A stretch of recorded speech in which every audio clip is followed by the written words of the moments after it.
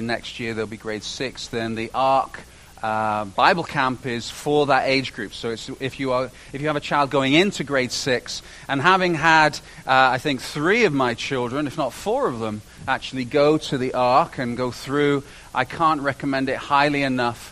It's a wonderful, wonderful thing. Because for this reason, it's not just a Bible kind of camp for your kid. What actually happens is when your child or grandchild or niece, nephew or whatever it might be goes to this camp, they actually get placed in a cabin, and there's nothing unusual with that, with a couple of leaders. But those leaders have actually been prayed over and chosen that your child then will stay with those leaders week in, week out until they graduate in grade 12.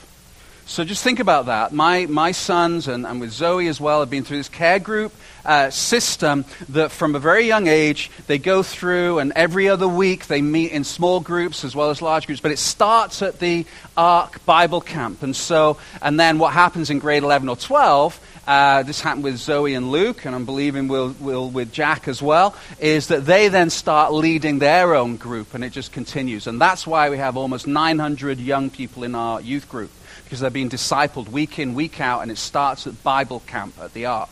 So if you have a child who's in grade 5, 6, 7, 8, whatever it might be, and they've not yet gone to the ARC, it's not too late. If they're older than grade 6, they will still get plugged in. I can't recommend it highly enough. By experience, it's a wonderful thing.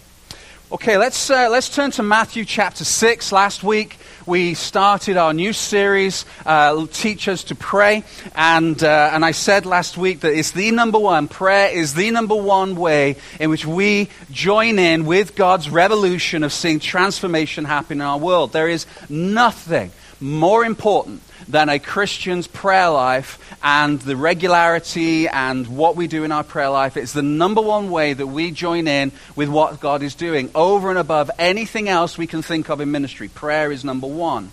And so this week we're actually going to start jumping into, and I said we would teach line by line, word by word sometimes, through the Lord's Prayer.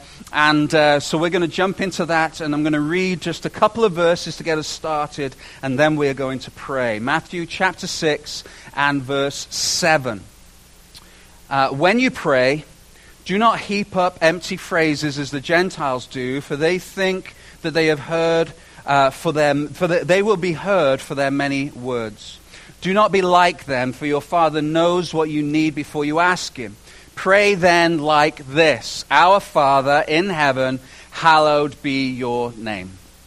Now, over the last 7 years, as I've spoken most weekends in this church or at 33 or as part of the network, then we have not been afraid to tackle difficult subjects that have in many ways created conversations that actually bump into experiences or theological beliefs that we might have, whether it be predestination or all these kind of big ones that, I have very firm beliefs about that, and we kind of chew on it, we think about it, and we have good conversation. And in many ways, a lot of preachers and pastors will avoid those topics because of the tendency to actually be a bit of an affront to what we think is true.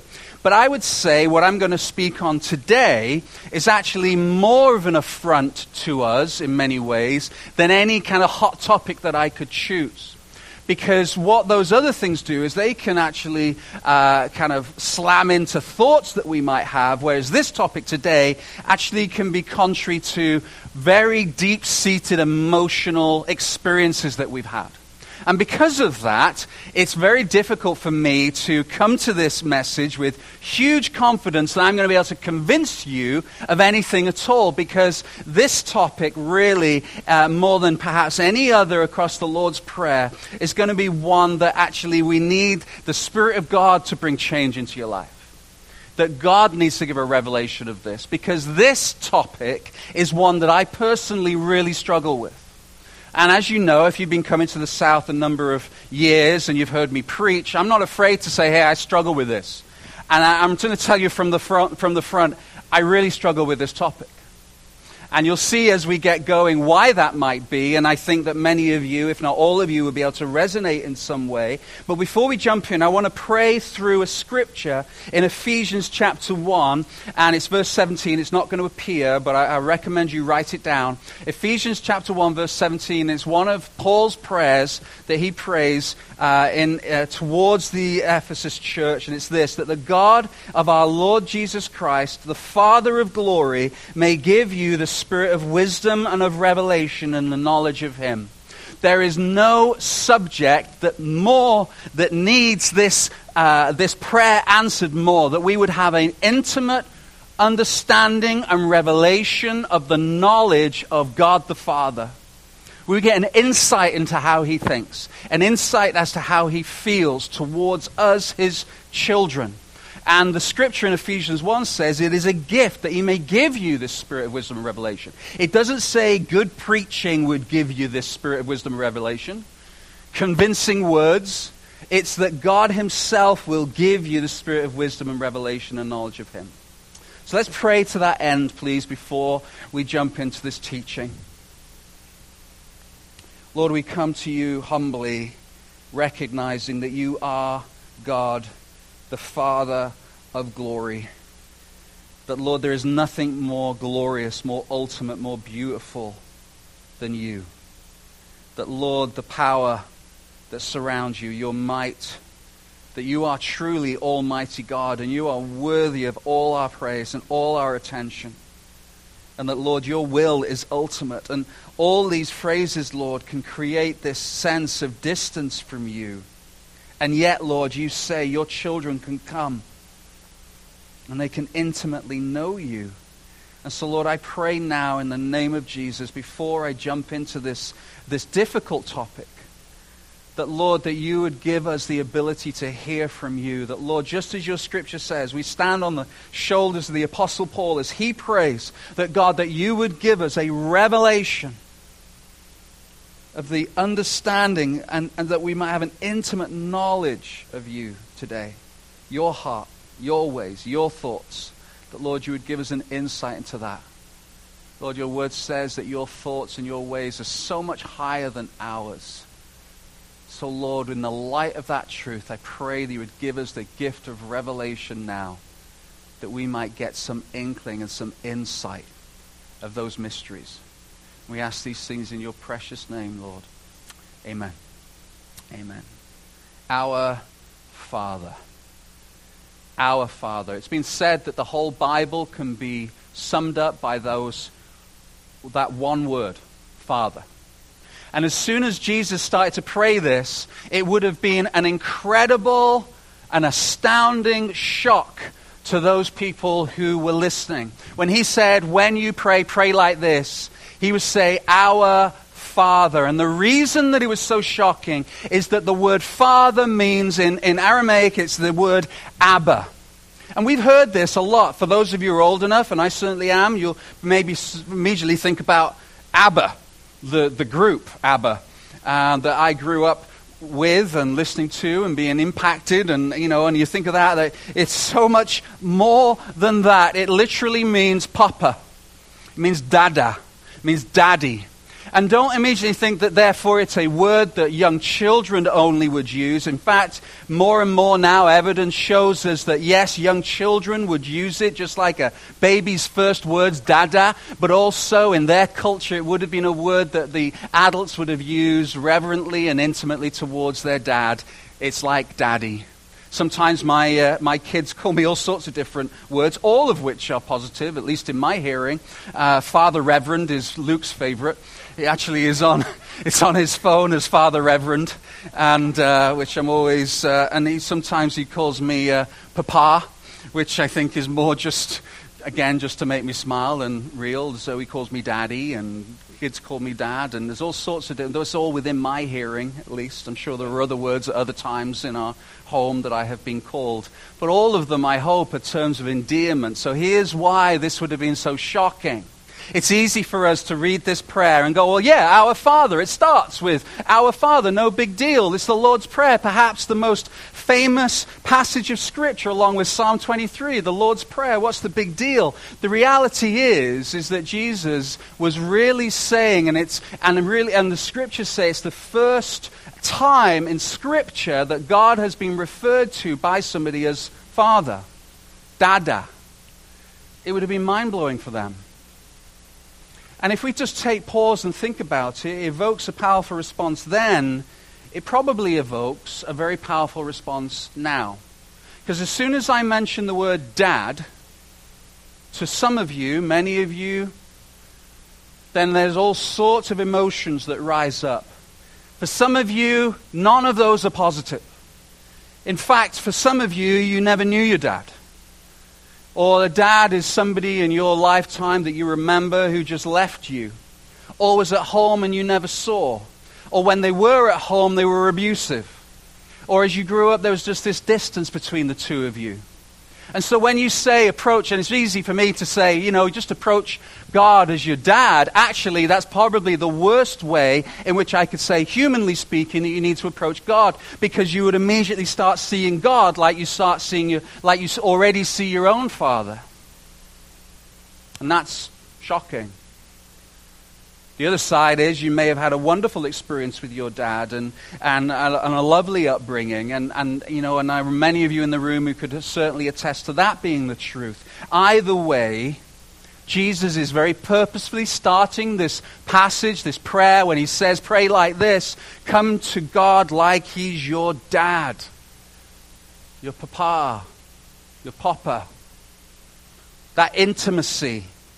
He doesn't start by saying, oh, Lord God, Creator, Almighty God, you are Lord and King. He doesn't say that. He could have. He purposely starts. And Scripture, the order of Scripture is very, very important. This is opening statement. It's upon this statement that the rest of this prayer happens. He's basically saying this: your whole prayer life, everything that you do approaching God, has to be upon the basis of you seeing God as your dad. And if you were in a prayer meeting and you heard me or somebody else start your prayer by going, Dad, I'm having a real rough day, it would be a jolt inside you. You go, well, that's weird, I would imagine. It evokes a powerful response. But we need to experience God as our dad to pray effectively. We need to experience God as dad to pray effectively. And I believe that's coming up on the screen. We need to experience God as our dada to pray effectively. That is what you're going to see and hear from me this morning. That there's this confidence, this intimacy that children have around their parents. They're unapologetic to the point of it actually being quite worrying for those of you who have children or certainly have children in your life. You know that children approach their parents not particularly subtly sometimes. They approach life in a very confident way. And so Jesus is saying, approach God in this confidence. You are his child.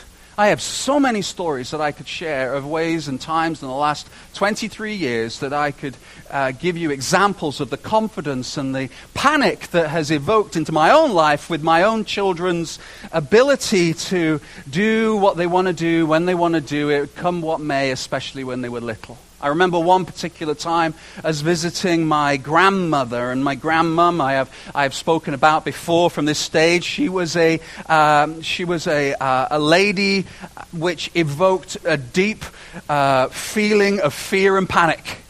She was like 4'10", and she was a force to be reckoned with. And I remember every time we would go to her house, it would be done with some kind of fear and trepidation because it was just the way she was. And I remember taking Zoe and Luke, and Zoe was maybe 4, Luke was 2, maybe a little bit younger, 3 and 1, whatever. And we took them, and as best as we could, you grab hold of their little heads gently and go, listen. You listen to what Mummy and Daddy says, especially this afternoon. We'll give you whatever you want. You know, all kind of semblance of good parenting goes out of the window, right? You bribe, you threaten, whatever. It's like, okay, just you need to be on your best behavior. And I remember sitting in our front room, and then the panic welled up within me because I realized as we're sat in Grandma's front room, which makes perfect look like I'm imagining Buckingham Palace can learn stuff from my grandma's front room. It is perfect. Her house is perfect. And I noticed that, there's this miscommunication that happens with parents because you know how you kind of, you tag team. Okay, you're looking after the kids now. I can just relax. And then Sarah will look at me. Okay, it's your turn. She's going to relax. And I think there was a bit of miscommunication because suddenly the kids were not there. They weren't in the front room. And so I was like, I'm just going to, we don't call it the washroom in Britain. I'm just going to go to the toilet because I kind of already was in some ways. Leave the room. And I start looking for Zoe and Luke. I go in the backyard. I go into the kitchen. I go into these different rooms all around the house. Could not find them anywhere. I'm starting to panic because I realize there's only one more place in which I haven't looked, which was Grandma's bedroom. And so I go into the bedroom, and there is Zoe and Luke in her bed, bouncing up and down underneath the duvets. Pillows all over the place. And I'm like, oh my goodness, Sarah, why did you let this happen? Get them out. You know how you do everything. And then I've got to put this bedroom back together. She knew. I know to this day, I know she would have found out later. She never said anything, but I'm sure it was written down. Children just have this confidence, this edge to them. And there's this weird tension when we come as Christians that we should approach God as one whom is on his throne, surrounded by, the Bible says, myriad upon myriad of angels, all shouting, worthy, worthy, worthy. Holy is your name. And so there's this incredible magnitude of God's presence and glory, and yet he says, come to me as dad. And we live in this tension. You see, Jesus loved to withdraw. We talked about this last week. And I really believe that the reason he loved to withdraw is not because he needed to, but because he wanted to spend time with his dad. He wanted to, forgive me for putting it this way, and this is going to be difficult for some of you, he wanted to hang out with his dad. And then his view of his dad and how his dad saw him actually worked through his words. It affected his identity, affected his actions, everything. His whole life flowed out of the truth that he was loved and accepted by his Abba. And our experience of prayer is dictated, our experience in life, our experience of Christianity. Please listen, this is so important, is dictated by how we answer the question, do we relate to God intimately like he is our Abba? It flows into every aspect, how you pray, how you work, how you speak, how you react, how you see Christianity. And so to start us off, I want to ask a deep and important question. Is this: number one, are we living like an orphan or are we living like a child? See, in Matthew 6 and verse 7, it says, and when you pray, do not heap up empty phrases as the Gentiles do, for they will think they have heard for their many words. Now, there's a couple of things I want to point out here. Jesus, all through the Sermon on the Mount and in this passage, is actually speaking to two different sets of people. It's not non-Christians and Christians. He's speaking to orphans and children. He's speaking to people who have actually got an experience of Christianity or God. And the reason I know that is all through the passage he says things like this. And you can see it here. When you pray. Not if you pray, when you pray. When you pray. He says when you fast. And if you read the Sermon on the Mount, you'll see this assumption that Jesus has. I know you already do things. I'm more interested in how you do these things. How are you approaching these things? And so today, as I look out to you, and this is where it's difficult for me to receive this too, are we living like orphans, even though we're children? See, there are those who know God as Abba, and those that don't. Do you know God as Abba? Whether you're a Christian or whether you are kind of searching and on a journey, do you know God as an Abba? Because listen again, this scripture is very important. For they think that they will be heard for their many words. Why do these people think that God is going to listen to them? Why do they think that God is going to have a relationship? It's for their many words. See, that statement, for their many words, tells us that they believe that God is, this is so important, just stay with me for a second. They believe that God is listening to them and in relationship with them for their many words. So what they do is dictating whether God is in relationship with them. God is relating to us, we believe many times, because of how well we do. Now, we know that's not true. We'll say that, but I'm not interested in what we say. I'm interested in actually how does this play out in our life. Do we live in such a way where we know that God our Abba, relates to us not because of what we have done or what we do, but because of who he is and what Jesus has done on the cross? And we believe that somehow God is relating to us because of how well we do. And I can prove that to you. We believe that somehow God is displeased and annoyed with us. That he's leaning away from us rather than leaning in towards us. That he has this air of displeasure and annoyance. That there's this, oh gosh, I knew you would mess up again. And we have this feeling because when we do mess up, what's our immediate response? Do we go running to our Abba? Or do we run away believing that God does not want to be near us? That yes, he has to love us, but right now he doesn't like me because I have done this, fill in the blank. Maybe it's something that you habitually do, day in, day out, that you think you've got nailed, you think is sorted. Maybe it's gossip. Maybe it's something connected to lust. Maybe it's something connected to your ambition or selfishness, whatever it might be, that you believe that, yes, I think I come to God and I ask for forgiveness and I'm going to work hard again at this, only to discover you mess up and then you withdraw from God. That in itself is proof that we do not see God as our Abba. In her book, Nothing is Impossible with God, the author Rose Miller describes how we are children, but we often act like we are orphans. She says, orphans have to take care of themselves. So ask yourself the question, are you an orphan or a child? Orphans have to take care of themselves. Children of God, rely on Jehovah Jireh for their needs.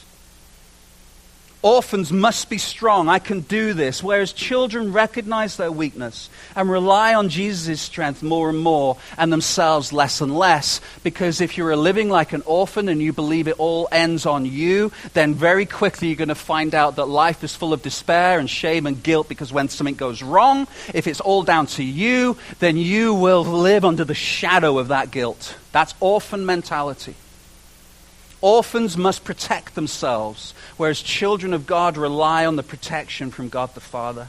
Orphans cannot bear criticism. They're crushed when they don't succeed. Children rely on how God the Father sees them and on Jesus' record for them. Orphans crave to be taken in and loved, but doubt they ever will. Children are secure in the acceptance and approval that comes from being his. I'm going to say that one again, because I just felt as I read it that I should.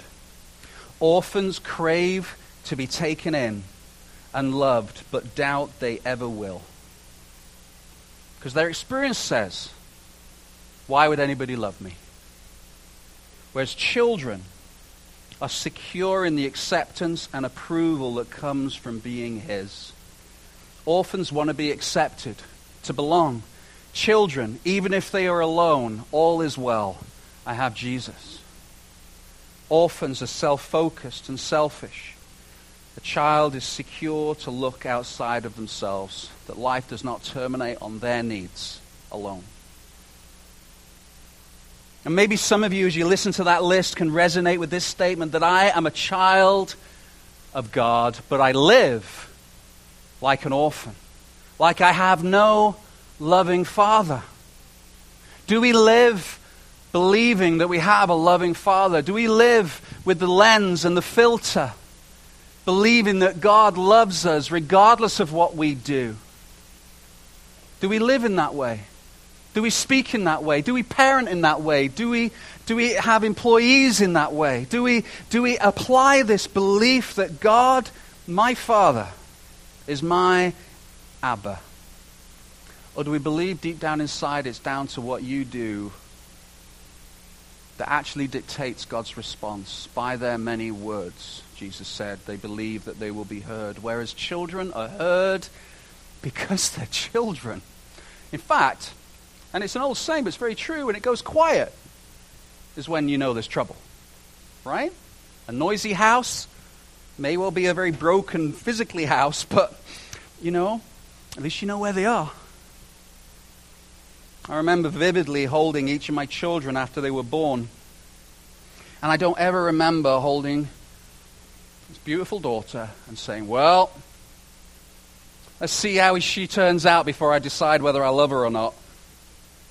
I mean, how callous would that be? We listen to them more than we should when they're very small. We spend time with them. We dedicate ourselves to them, regardless of what they do, because let's think about what they do when they're that big. It ain't that pleasant. They do nothing really to contribute to the family apart from make strange smells and lots of noise. And yet, we love them. It's not, well, let's see. I remember in the very first days of pastoring this church, I used to say this statement, and maybe God convicted me this week. I need to say it more. It's okay not to be okay in this church. More so, it's okay not to be okay with God, because God is not in love with a future better version of you. He is not in love with a future version of you. He loves you now. In fact, it says, while we were still sinners, while we were still screwing up, while we had the mentality and disregarded God and running away from Him, He loved us. He sent His Son to die for us. It's that Father heart, Abba of God. He's waiting to hear from me because He loves me. But that just doesn't seem right, does it? It's okay for us to think about our own children in that way, but when it comes to me and God, it just seems like that's not right. How is it that God can relate to me in that way? Because I know who I am, and I know the mess-ups I've done, and I know the thoughts and the plans and all these things that are contrary to what I know the Bible said is true and good for me. How on earth is it that God can look at me and go, yeah, I love you, Glenn? That the greatest gift to me is that I am able to say and experience Abba. That is the greatest gift that God has ever given me. But it's a gift. It's by faith, not by works. Some of you may have come out of a religion or a belief system that says what you do and what you say and how you think will dictate whether or not you'll be blessed. And by the way, those who would say classically, I'm not religious, but go to yoga and believe in spirituality and, rub crystals on your forehead or whatever it might be that our world says is okay, you are still working in order to gain something. I'm going to stretch this thing out for the next 25 minutes so that I can feel a blessing and a centeredness. It's exactly the same. You are still working in order to receive something. And what God the Father, Abba, says, you are not able to work hard enough to close the gap between me and my perfection and you and your sin. So here's what I will do. I will send my Son Jesus, and He will work on the cross for you, and you receive it as a gift. So we don't owe God, because somehow we think, are we daft enough to believe there's anything that I can do that is going to close the gap between my sin and His perfection? Like, Glenn, grow up. No. So I put that aside and I say it's a gift. It's a gift. And that's why it's good news. Does this little baby deserve my love? Arguably, no. Zoe, Luke, Jack, Amber do not deserve my love when they're little babies. But I love them. And they have incredible access to me. And even if they stray, my heart aches after them. I think about them all the time. And if I'm capable of that same intimate experience with my children, how much more, the Bible says, is God the Father towards you and I? That if you have come to him and you can honestly say that you have submitted your life to him, then you have confessed.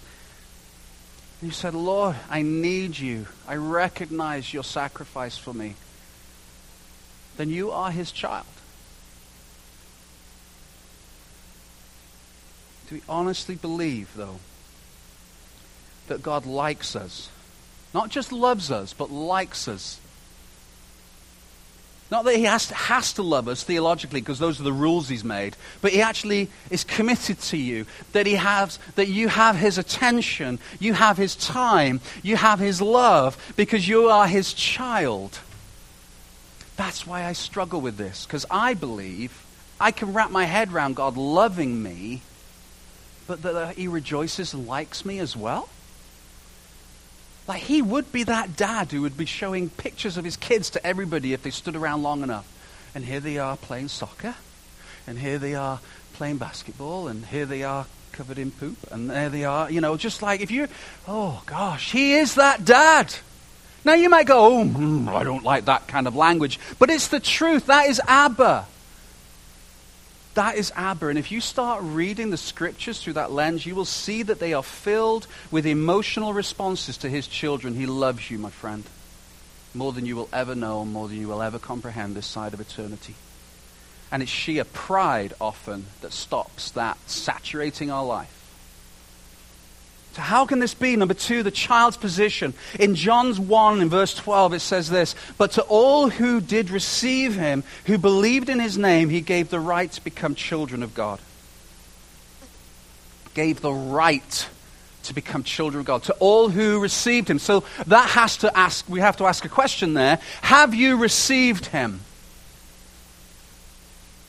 Because this prayer cannot be prayed by everybody.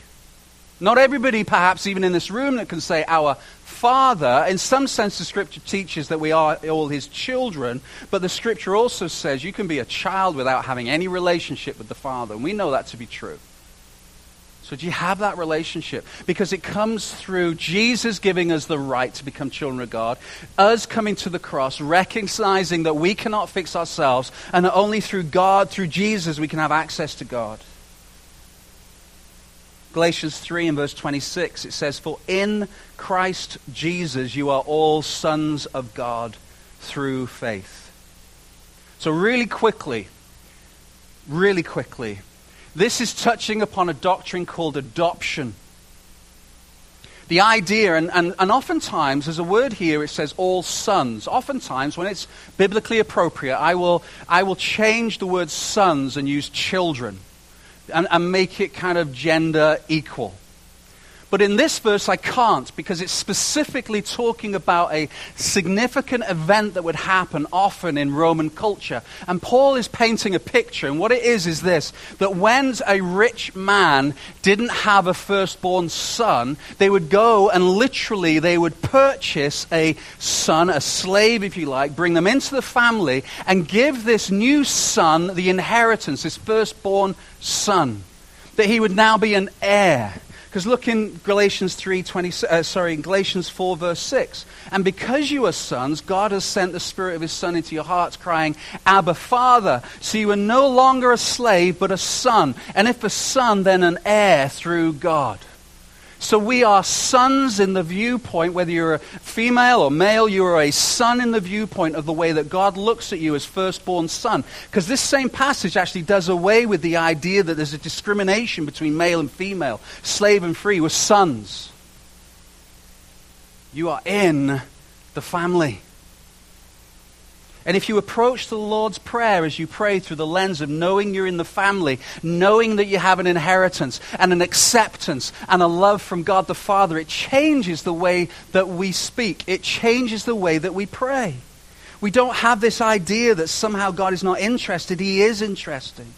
An overwhelming encouragement and security floods into our minds, into our hearts and our lives, and we start living like we have an Abba. We have a God who loves us.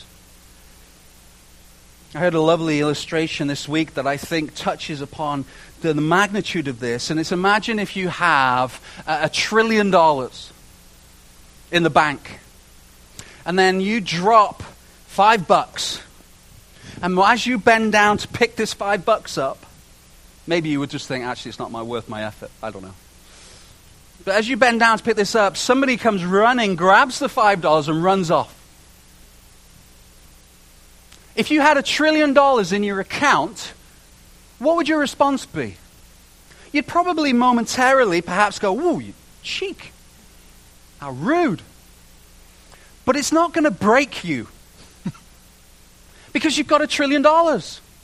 You know that you're still secure, everything will be wonderful, everything will still be blessed, it all will be well in the world, even though you don't have that $5. So what has that got to do with our life? If we truly believe that we have an Abba Father, that He loves us, that we have this inheritance, that we're in the family, that when somebody criticizes you, when somebody looks at you and lies to you or hurts you or leaves you out, you go, "That's okay, because I have everything I need." So when you don't get that promotion, it's okay, because I have everything I need.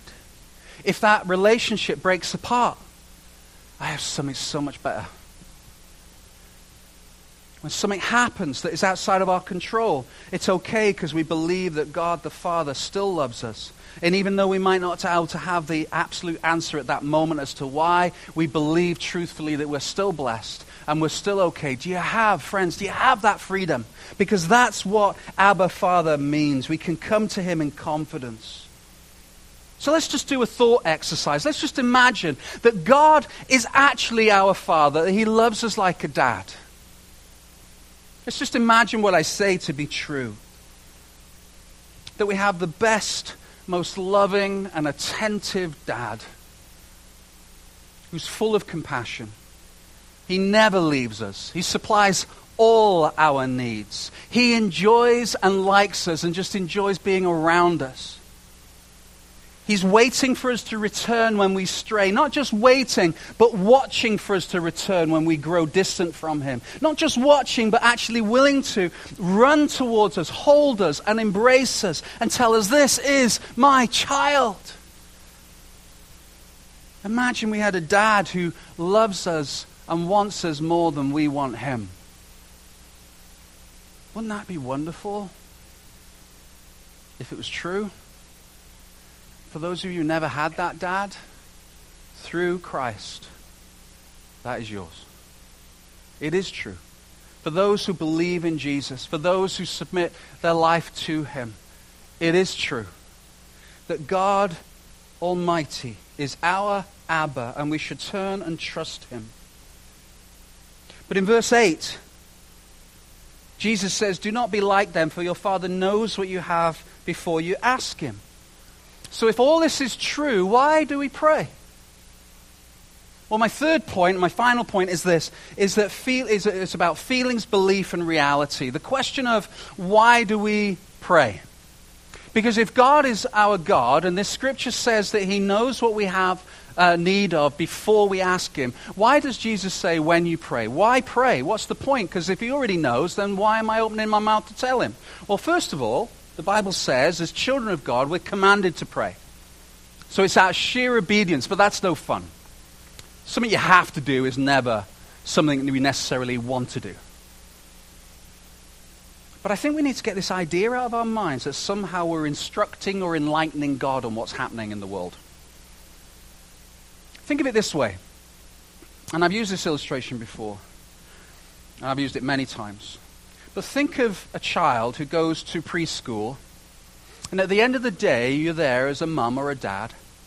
You've not seen them all day, and this little one comes running in, throws their backpack into the corner.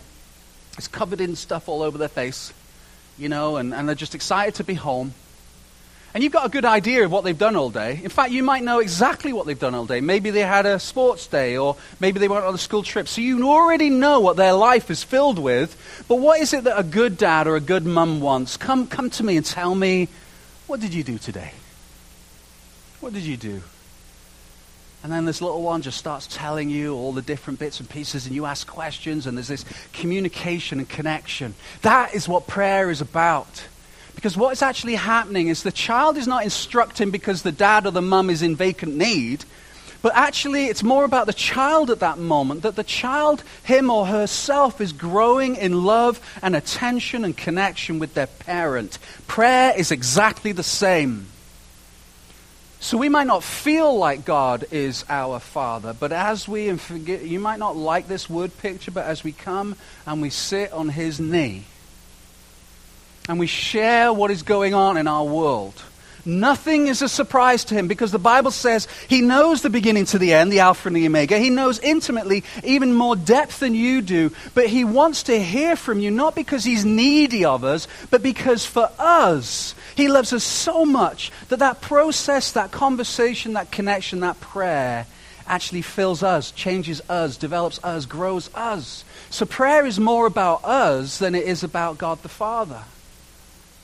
That we can have that nearness and joy and love and security. And what does that look like sometimes? Sometimes it's just, God, I don't even know what to say. I just want to sit. I just want to thank you.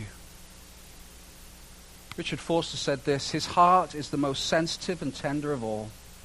No act goes unnoticed, no matter how insignificant or small. A cup of cold water is enough to put tears in the eyes of God. Like the proud mother who is thrilled to receive a bouquet of wilted dandelions from her child, so God celebrates our feeble expressions of gratitude. Luke made this for me.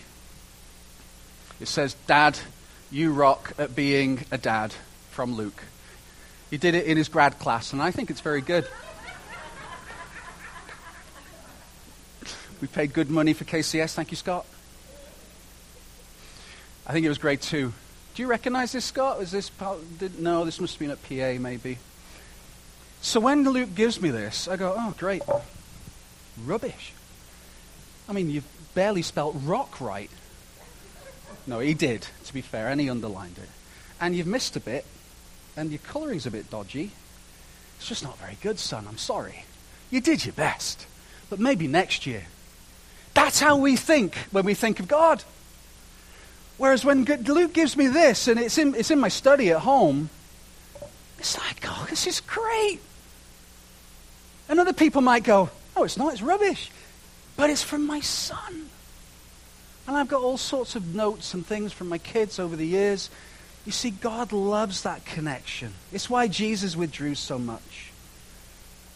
And prayer is taking our feelings into the presence of God, and our feelings then follow. Our attention and belief changes our feelings. So here's what our Father looks like. And we said last week that you could take a statement each day. So Sunday, our Father. What does that look like for you in your prayer life? You might have a broken, awful, abusive relationship with your Father on earth.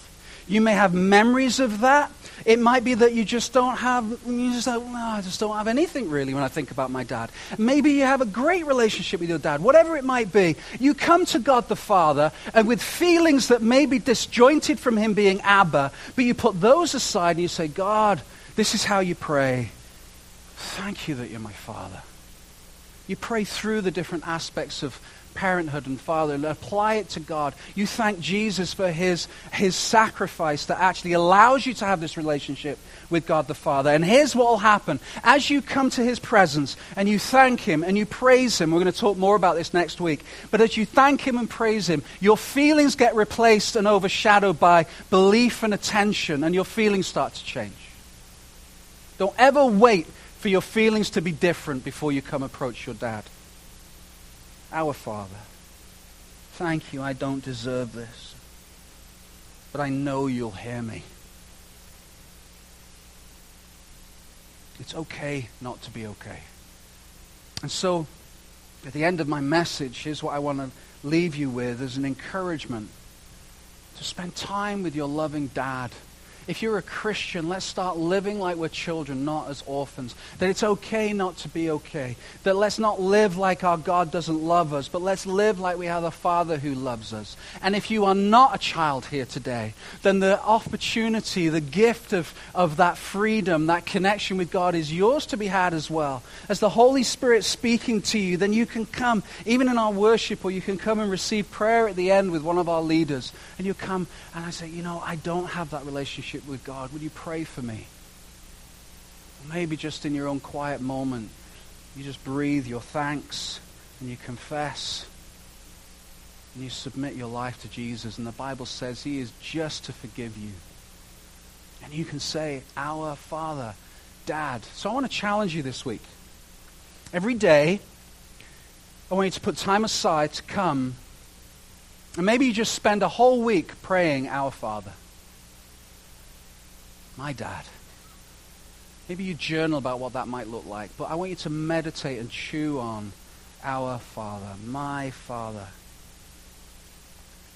Because if we do that, it will start changing the way we see ourselves. It'll start changing the way we see others. Because we won't want their approval, because we've already got his. We won't want their acceptance as priority, but we've already got his. It'll start changing you. So I'm going to pray now, and I'm going to ask the worship team to come up, and we're going to sing a final song. But before we do that, maybe Sarah can start playing gently. We're just going to spend some moments just thinking about our Father, just in your own moment quietly. I want you to meditate and pray on our Father, and then I will pray.